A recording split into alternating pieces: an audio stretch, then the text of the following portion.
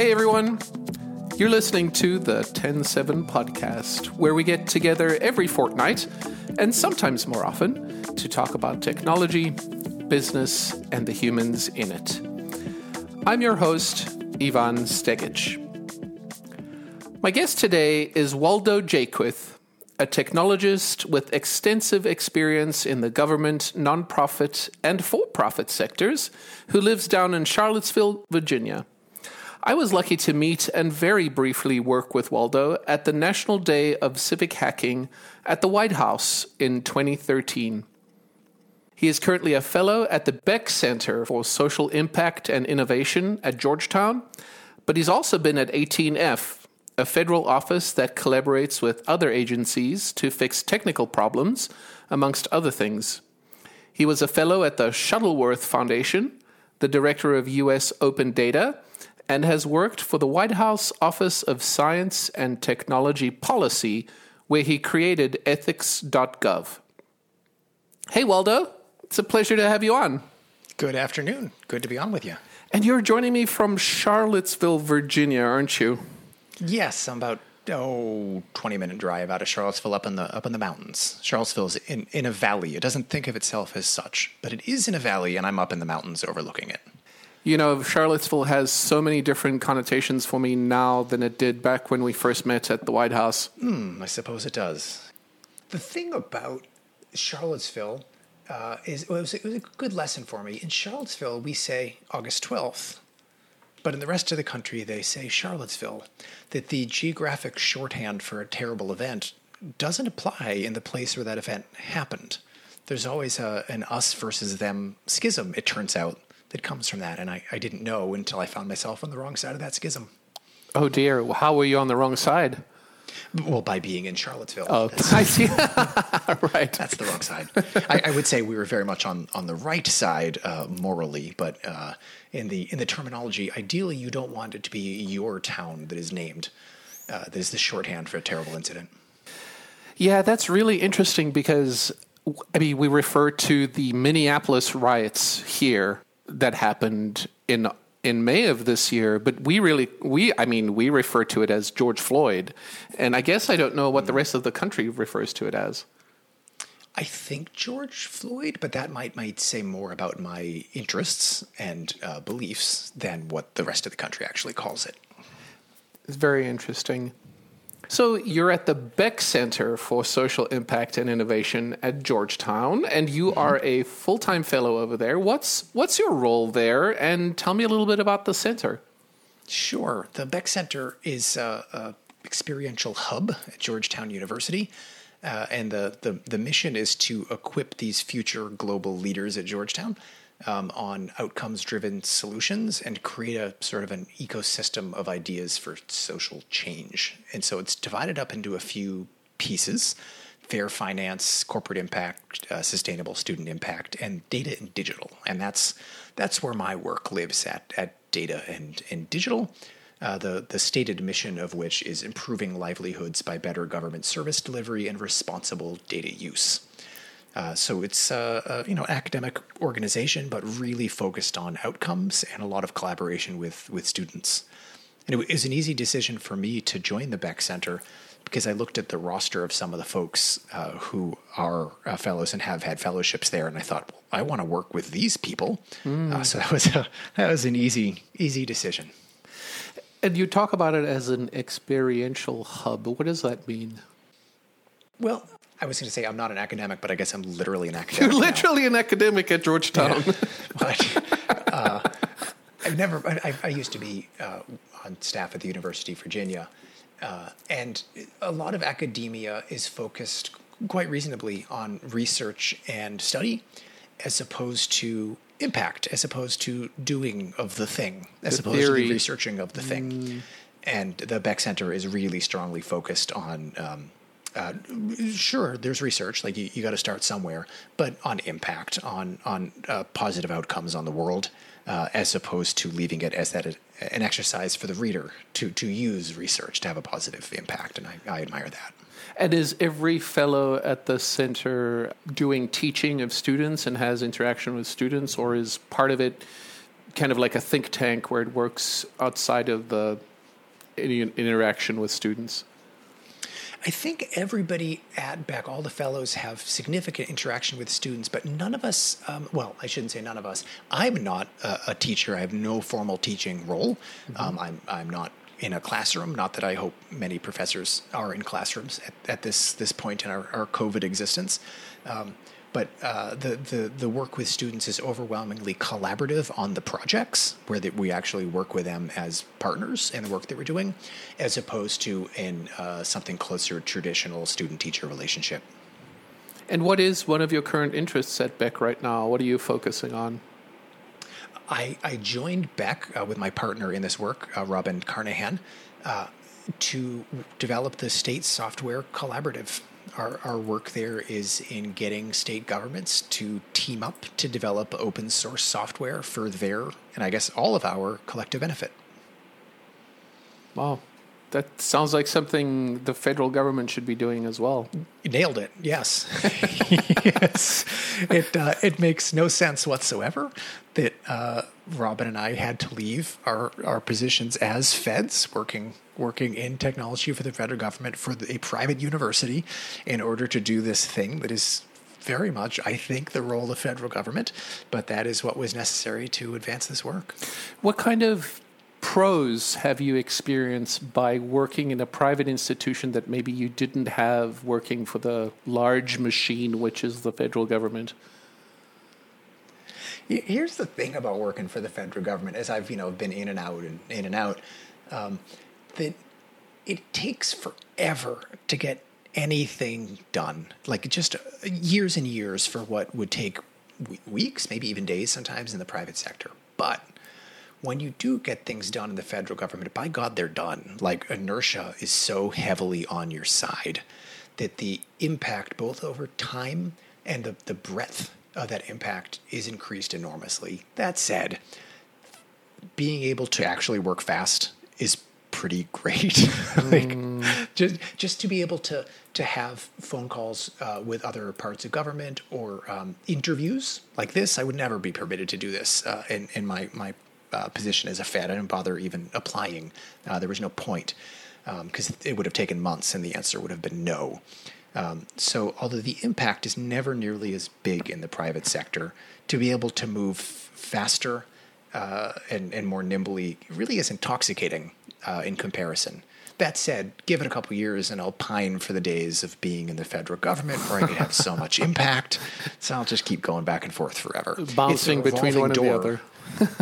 People condemn the revolving door between government and the private sector, but it's people gradually increasing their salary by going back and forth. And for me, I haven't managed that yet. I just decrease it.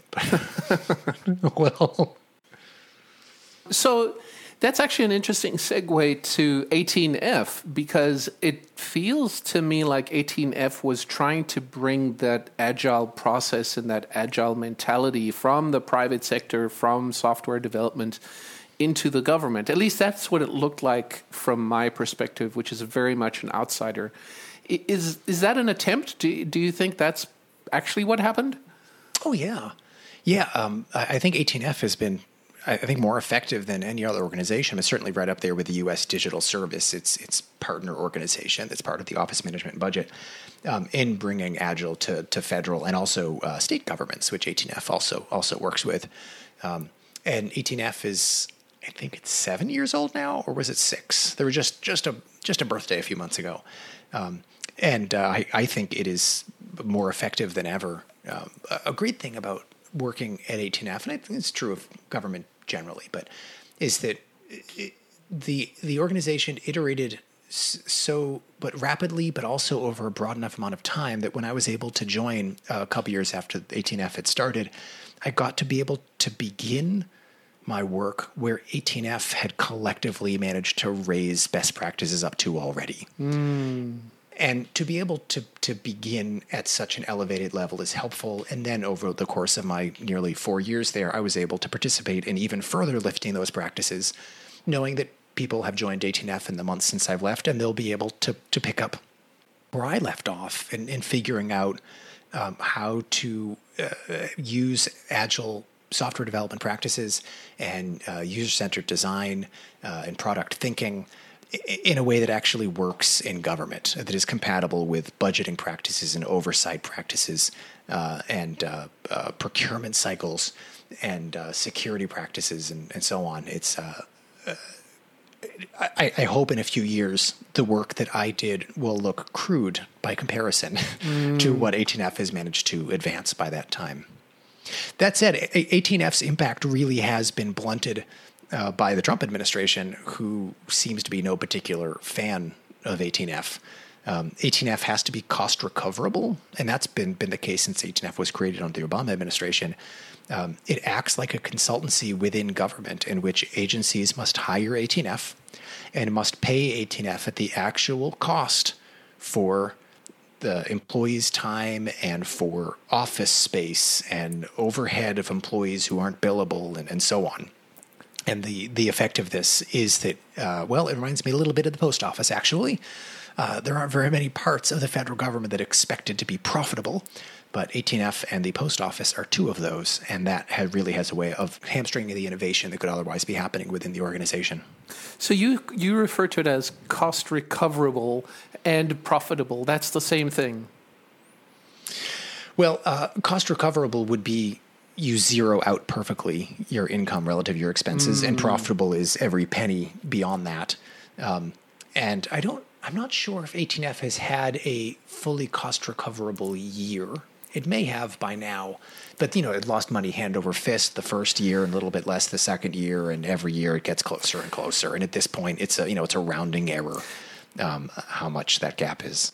I actually tried to do some research on the efficacy of the program of 18F and the numbers and the dollars amounts, and the data kind of stops at in 2017, at the beginning of 2017, which makes a lot of sense based on the fact that it's a different administration. I want to take a step back. If you could just describe exactly what the U.S. Digital Service is and what 18F is, in comparison between those two things. And then where does the name 18F come from? So after the debacle of healthcare.gov, and that was the website that backed the Affordable Care Act, like you needed a website to go to sign up for health insurance, that website didn't work. On day one, it was one or two people, I think, managed to get through the gauntlet that was the failing website to actually sign up for healthcare. But people are required to sign up by law, so it's a problem that they can't do it on the website that you're supposed to use for that. And there were many lessons that came from that failure. But one of those lessons is that government has to employ technologists directly as employees of government instead of outsourcing all of that knowledge to the private sector. So from that came 18F. It is housed at the General Service Administration. It's part of GSA, which is the agency that buys everything, does all the fleets of cars that the government needs. GSA buys all of them. It is the second largest real estate holder in the world, behind only the Vatican, for the total value in square footage of the real estate owned by GSA. Wow. And that became a relatively natural place to put 18F, so named because GSA is at 1800 F Street, at 18th and F. So that was there were many other attempts at names that couldn't get through approval of comms, but that was the one that made it with a trademark available and so on. About a year after 18F started, also was started the United States Digital Service. U.S. Digital Service is very different than 18F. 18F, like a vampire, must be invited into your home. It may not cross the threshold without that permission. And that whole process of getting that contract signed and to work with agencies takes many months. There's contract negotiation between agencies and to figure out how the money is going to change hands and so on. U.S. Digital Service, on the other hand, is part of the White House. It's part of the Office of Management and Budget. So that's the part of the federal government that is in charge of figuring out who gets how much money. After Congress allocates it in broad strokes, OMB executes that and often has discretion as to exactly who gets what for some lines of funding. So they sit there. And the U.S. Digital Service, also promoting agile and product thinking and user-centered design and so on, they get to say, no, Agency X, you blew the last time we gave you $100 million. That was for nothing. So to give you more money, you have to agree to some conditions. We're going to assign your CTO, for instance, an employee of the U.S. Digital Service will be your CTO. We're going to give them a team of developers. There will also be U.S. Digital Service employees to be housed within your agency. And we're going to use that to make sure you get your act together. So 18F is the carrot and USDS is the stick.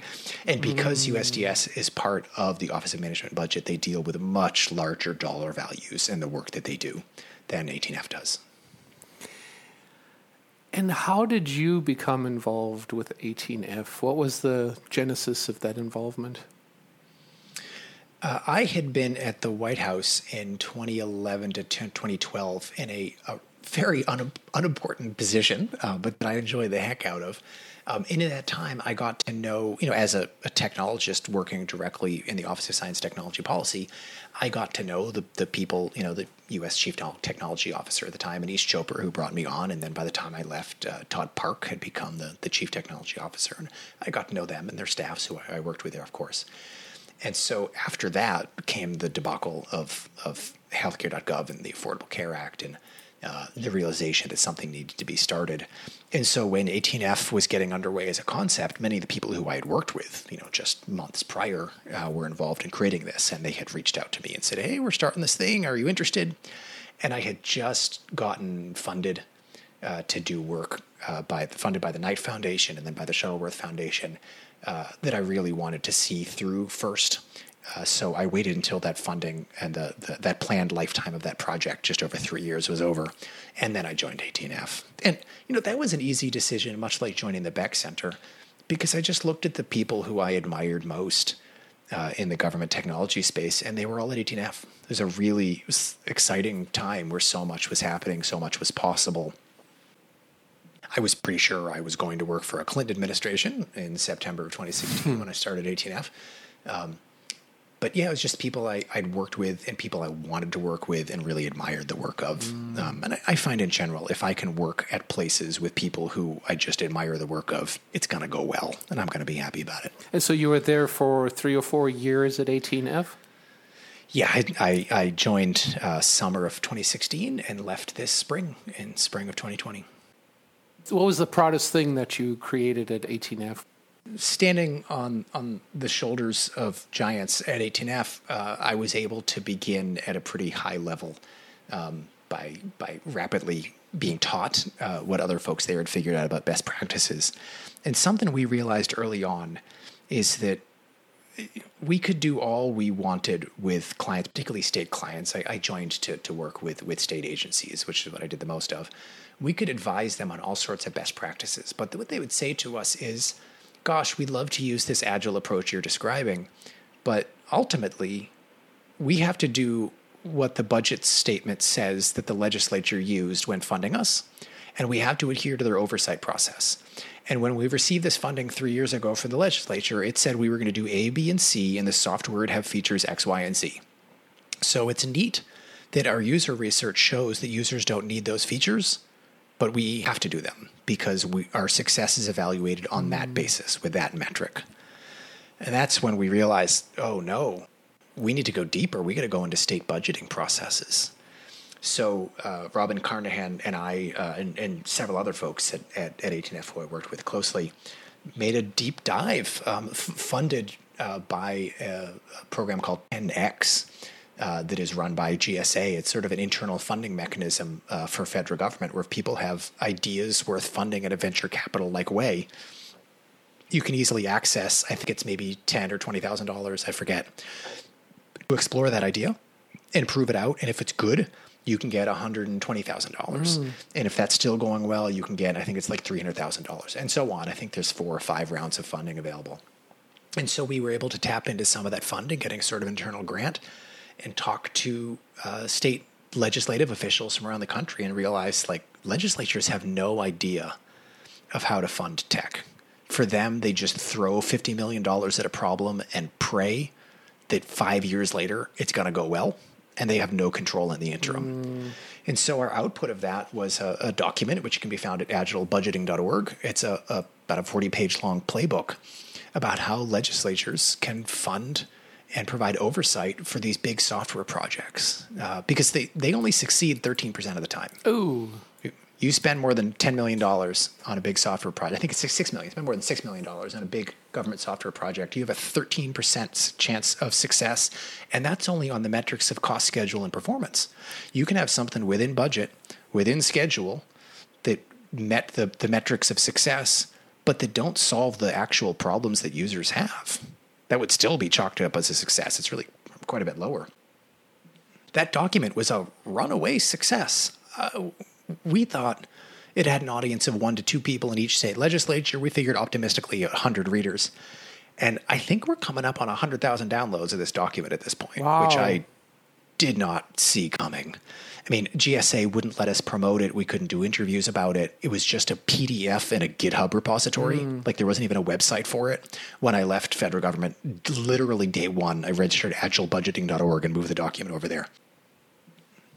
I was just blown away at the success. And then we were able to get further funding from 10X to turn that into an actual training program. We're able to work with legislatures in 3 different states, in Texas and Colorado and Michigan, and teach them what's in that guidebook. And it was great. And I think that's now self-sustaining. Legislatures are fired up enough about this that they're teaching each other about it. But we're really trying to get at the root of the problem of how these failures happen.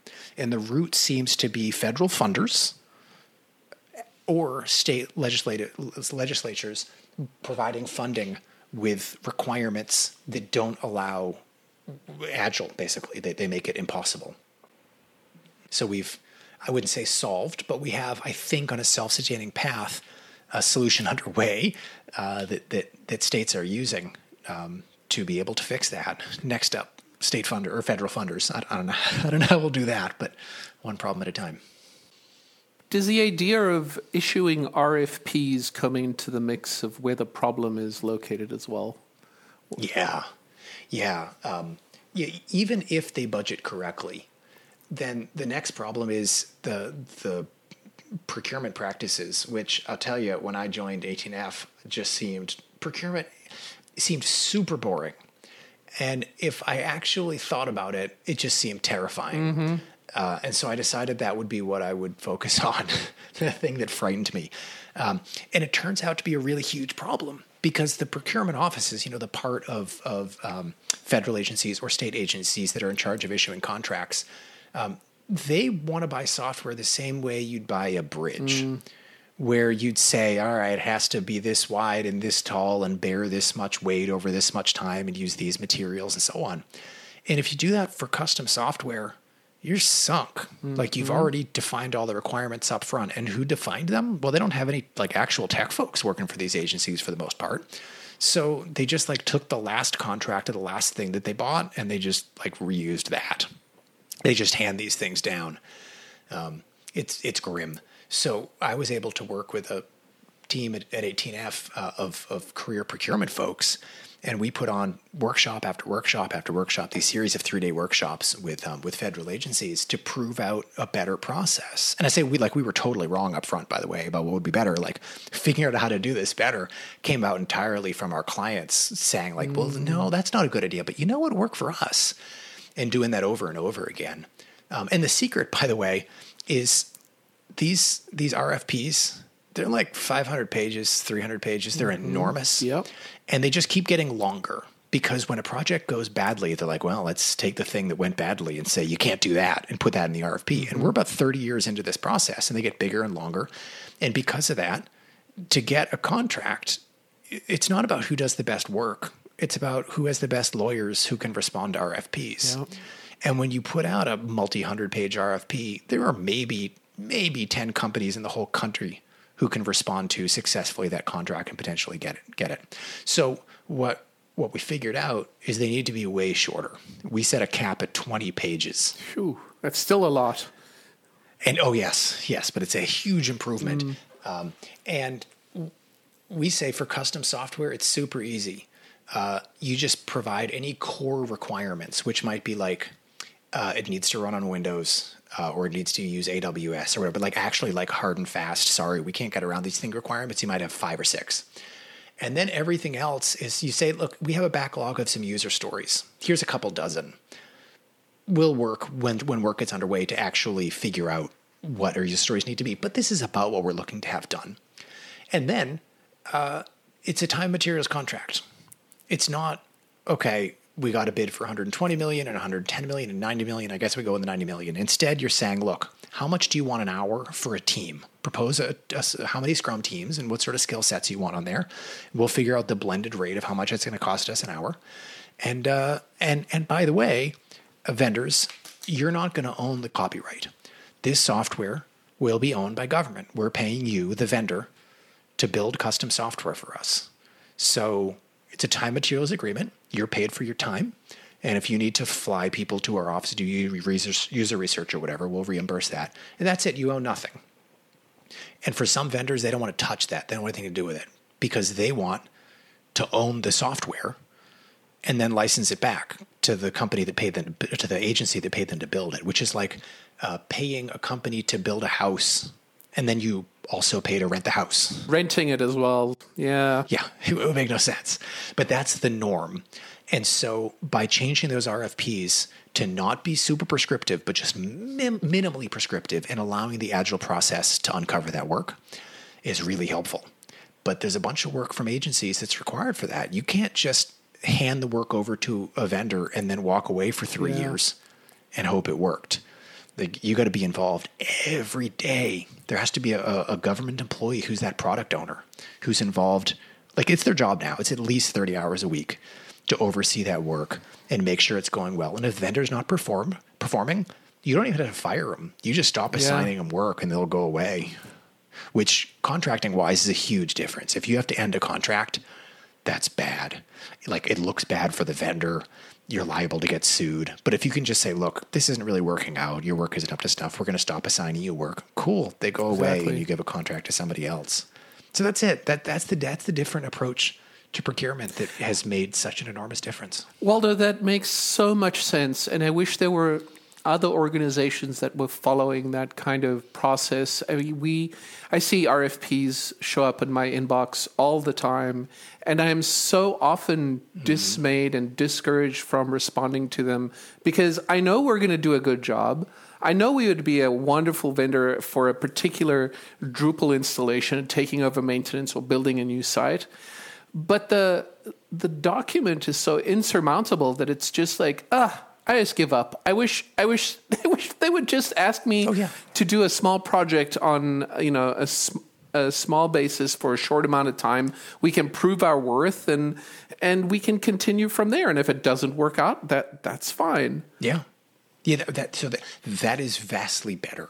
And one of the reasons why these contracts are, these RFPs are hundreds of pages is because our procurements in general are such a pain for all parties involved, for government, but also for the private sector responding to these things and whoever gets the contract, that everybody wants to do them as rarely as possible.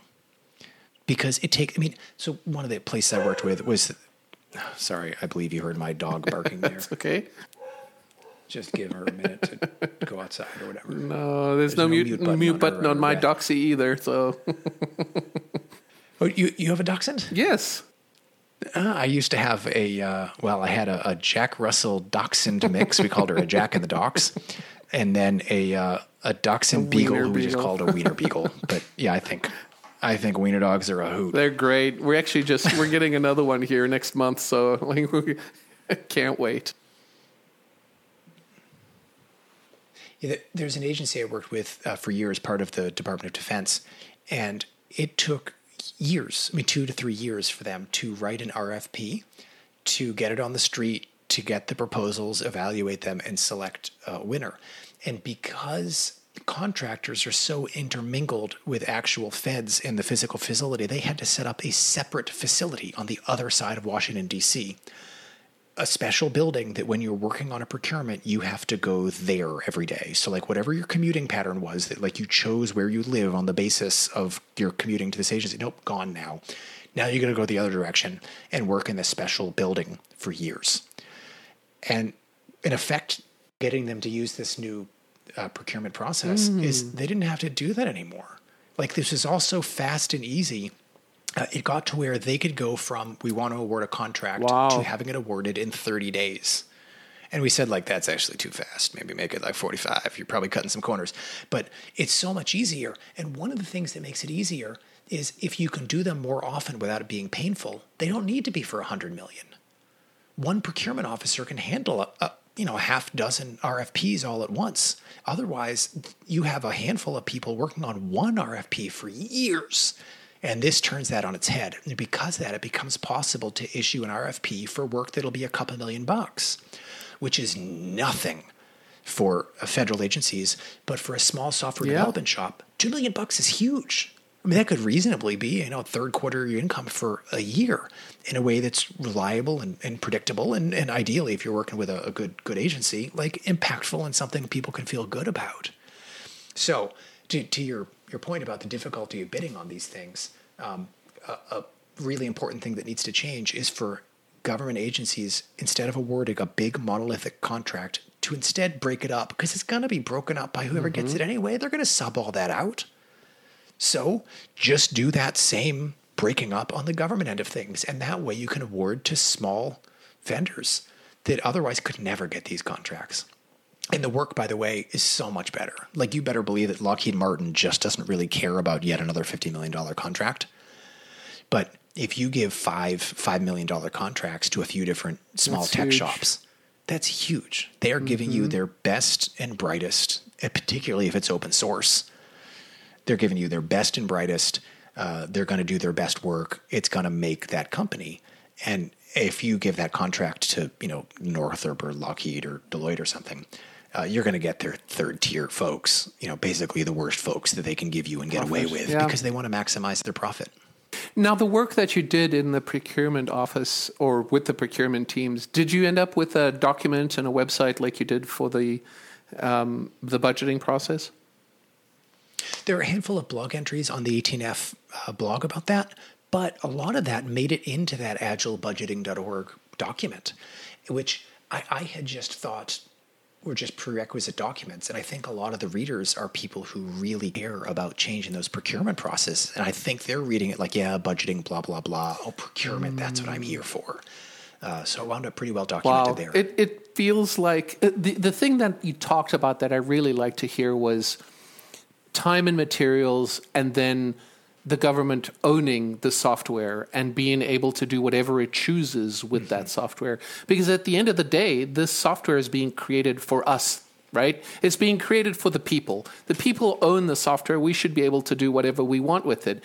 And everybody should be able to use it. So it should be open, it should be available, and it should be, and anything that it creates should also be so open. I know you're a large proponent of open data, but does that, did you see the policies change while you were there as well in terms of open data, or how does that relate to the procurement of software? So open data generally isn't something that has to go through procurement offices, but in both cases, it requires a shift to transparency, which agencies are not generally comfortable with. Now, I got to say, like at 18F, anybody we worked with had to hire us.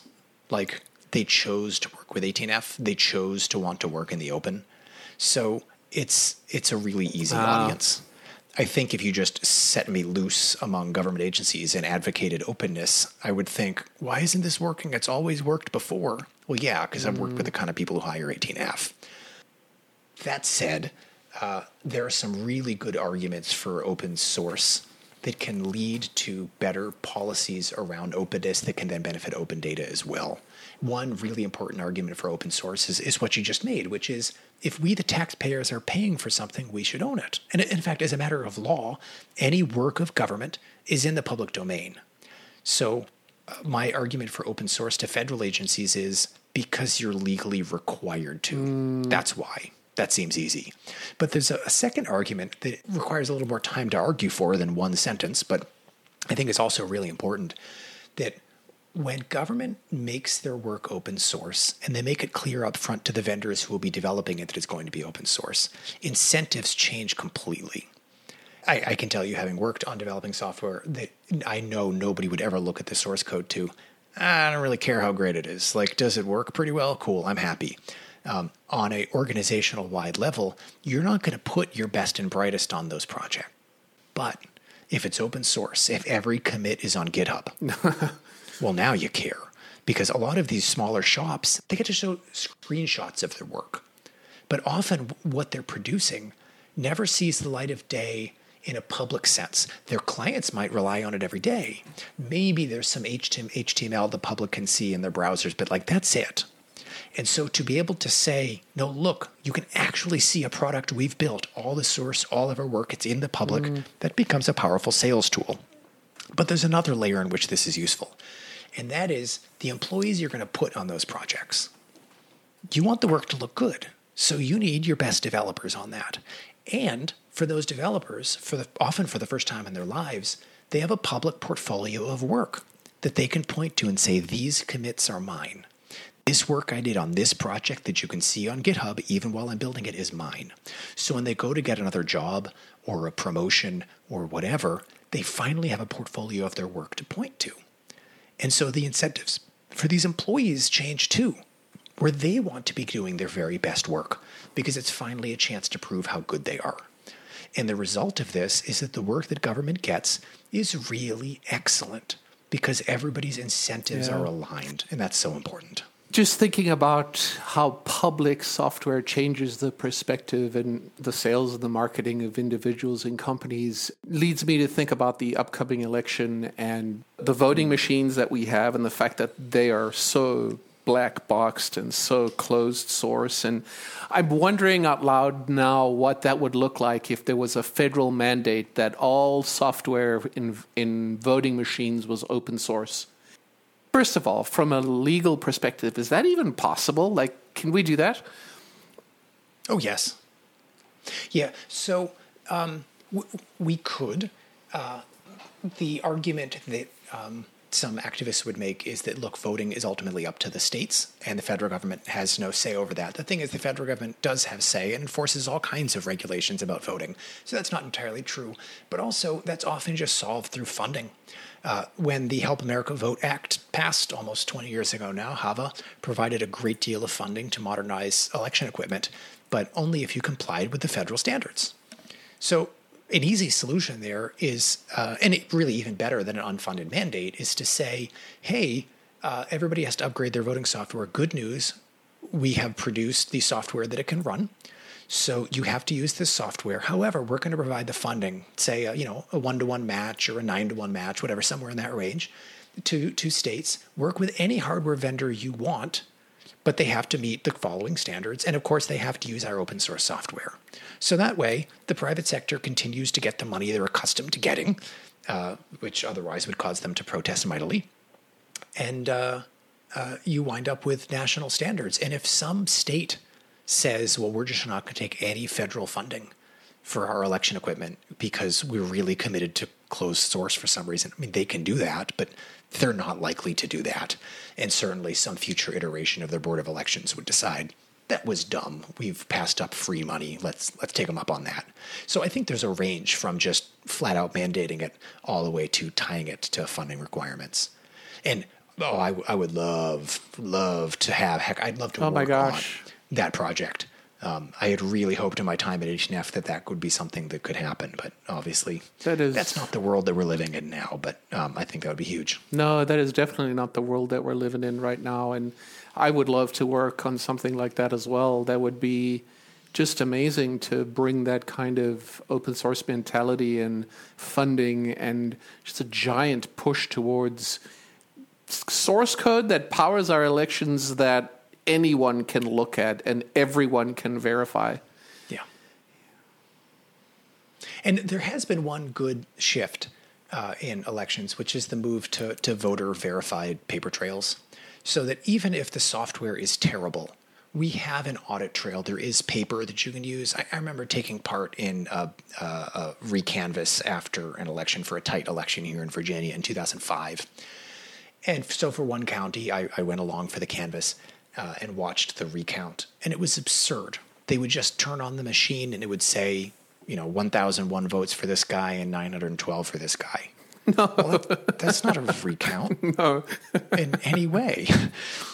But now, in an overwhelming majority of the country, there actually are. You can take those paper ballots and inspect them. You can rerun them through the equipment. You can audit a subset of them to make sure the equipment is working properly. But that was really eye-opening for me 15 years ago, thinking this is nothing. This is a charade. So even though it is true that these systems now are overwhelmingly black boxes made by Diebold and ESS and NS and so on, at least they're auditable black boxes, and that's a step forward. I take my progress where I can find it. I can tell.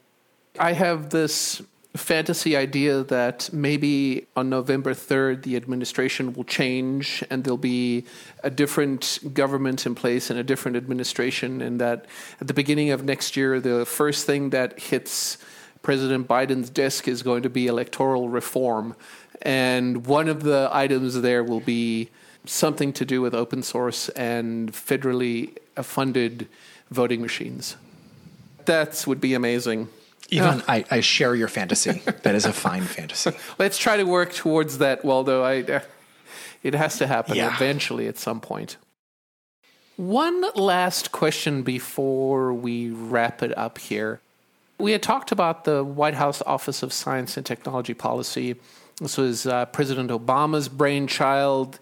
He believed that government is more accountable when it's transparent, and he basically wanted to put in a central location all of the lobbying reports, ethics records, campaign finance filings, and make it really easy for someone to find them. And you created ethics.gov. And if you go to ethics.gov right now, you see a blank page with nothing on it. And maybe the redirect is just broken right now. Nope. Tell me about ethics.gov. What was it like working on that? How did it evolve, and why is it not up? Why is it gone? Sure.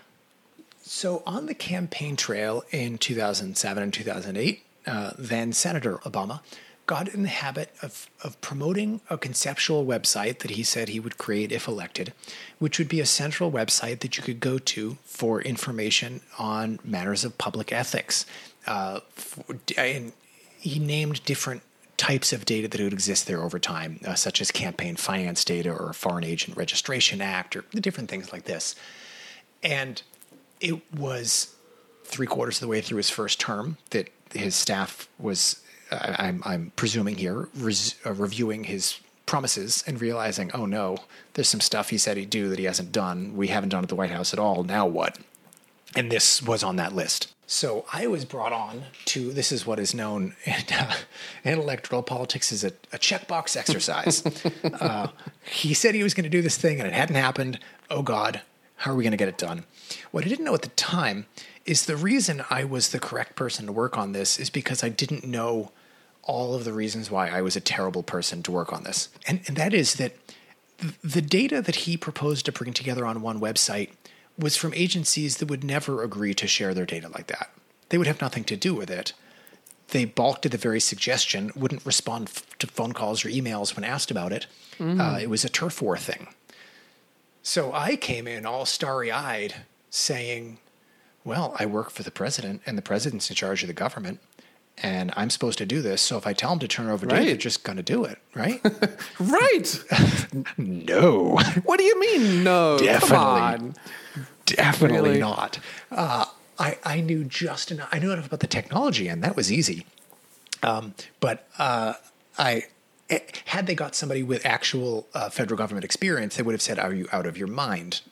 So the process was I had to help do a little more documentation about the different promises that the President Obama had made, and then set about finding where that data lived. And luckily, in every case, the data did exist publicly, just in very strange or difficult to find formats, and then write the conversion scripts to take these often like terrible data formats and turn into actual standard open data file formats, and then bring that all together on data.gov, run, by the way, by the team at GSA that wound up housing 18F. So I got to work with some of those same people again when I went back to 18F 5 years later, and get the website designed and built. Like I just did that.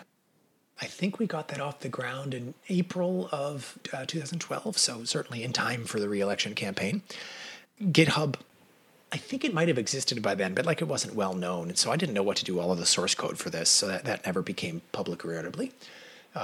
But what we had was, an effective website. And my favorite battle from that, by the way, was with the Department of Justice, who maintains the Foreign Agent Registration Act website. Nobody cared about the Foreign Agent Registration Act until 2016, when suddenly we had a bunch of people in government who were actually registered agents of foreign governments. But the Foreign Agent Registration Act just says that if you want to lobby on behalf of any foreign entity, you just have to register as doing so. That's all. It has to be known publicly. So they didn't provide any sort of bulk data. There was no CSV file or XML or anything. It was just a website. So I emailed whoever, I don't know how I got in touch with somebody, Department of Justice, and said, hey, can I get this data? And it was some guy who was like, yeah, sure. Yeah, we'll figure out how to get that to you as CSV. And then it got kicked up the food chain, and I got an email from some attorney at Department of Justice saying, absolutely not. You can't have this. And I wrote back with something like, but the president said. Anyway, the response went to somebody way over my head, like somebody who actually worked in the White House, like the physical building, and not. So almost everybody who works for the White House or at the White House, we work next door in the Eisenhower Executive Office building. Like, there are way too many people working at the White House to actually work in the building you think of as the White House. Anyway, to somebody who actually worked in the White House, got some email saying that I forget the exact line. It had some legal meaning, but basically I was emboldening terrorists, I think is the best translation, by proposing to provide bulk data of this. And whatever the phrase was they used, it's like pulling the emergency brake. Like, it's supposed to trigger immediate reactions. So I was told that this went way up the food chain and never told exactly how high. But somebody had to make the call. And I should say, by the way, like my boss was the chief technology officer of the U.S. and his boss was President Obama. So we'll see how, I don't know exactly what far out the food chain meant. But anyway, way up the food chain, somebody had to make the call to say the Department of Justice can go screw themselves, which is what happened. And so instead of trying to get data from them, I said, I could just write a scraper. I can just load every single record on the Foreign Agent Registration Act website and save it in a spreadsheet and just write a system that will do that like every week. They're like, yeah, go for it. And then told the Department of Justice to go screw themselves and said, we're going to be running this system and getting the data out and there's nothing they can do about it. So that's how it went. That was a real lesson for me in how government actually works. And the point there is that anyone can write that scraper. Yes. And so whether they had provided that bulk information to you or not, it would not have caused you to be a terrorist any more than if they had not provided it. I mean, that's just ridiculous. That is correct. Oh, it's just absolutely absurd. Yeah. And so the website was up for years, and the data kept updating, and God bless the team at data.gov. I'm sure they had to do some work to make my software keep functioning. And then one day it didn't. And then the data was still available at data.gov, so you could still get it. And really, it made more sense to have it on data.gov, the central place for data, than some special website anyway. And I checked earlier, and several of the data sets that I could think of weren't to be found there. I believe it's still available in general, but no longer with any sort of centralized concept like it once was. And I'm not sure it makes sense to have a special place for that anyway. But at very least, you could redirect ethics.gov to the right place on data.gov. Oh, yeah. Yeah, I'd like to have this thing on my resume. Like, I went to the White House and built this thing that doesn't actually exist anymore. It's not awesome. But it really adds some color to my point that, like, I had a really unimportant job at the White House. That helps to demonstrate the truth of that matter. So when this nightmarish hellscape is over very soon, what do we do from a technology perspective with all the things that have stopped updating and with all the things that have broken and that have been purposefully destroyed?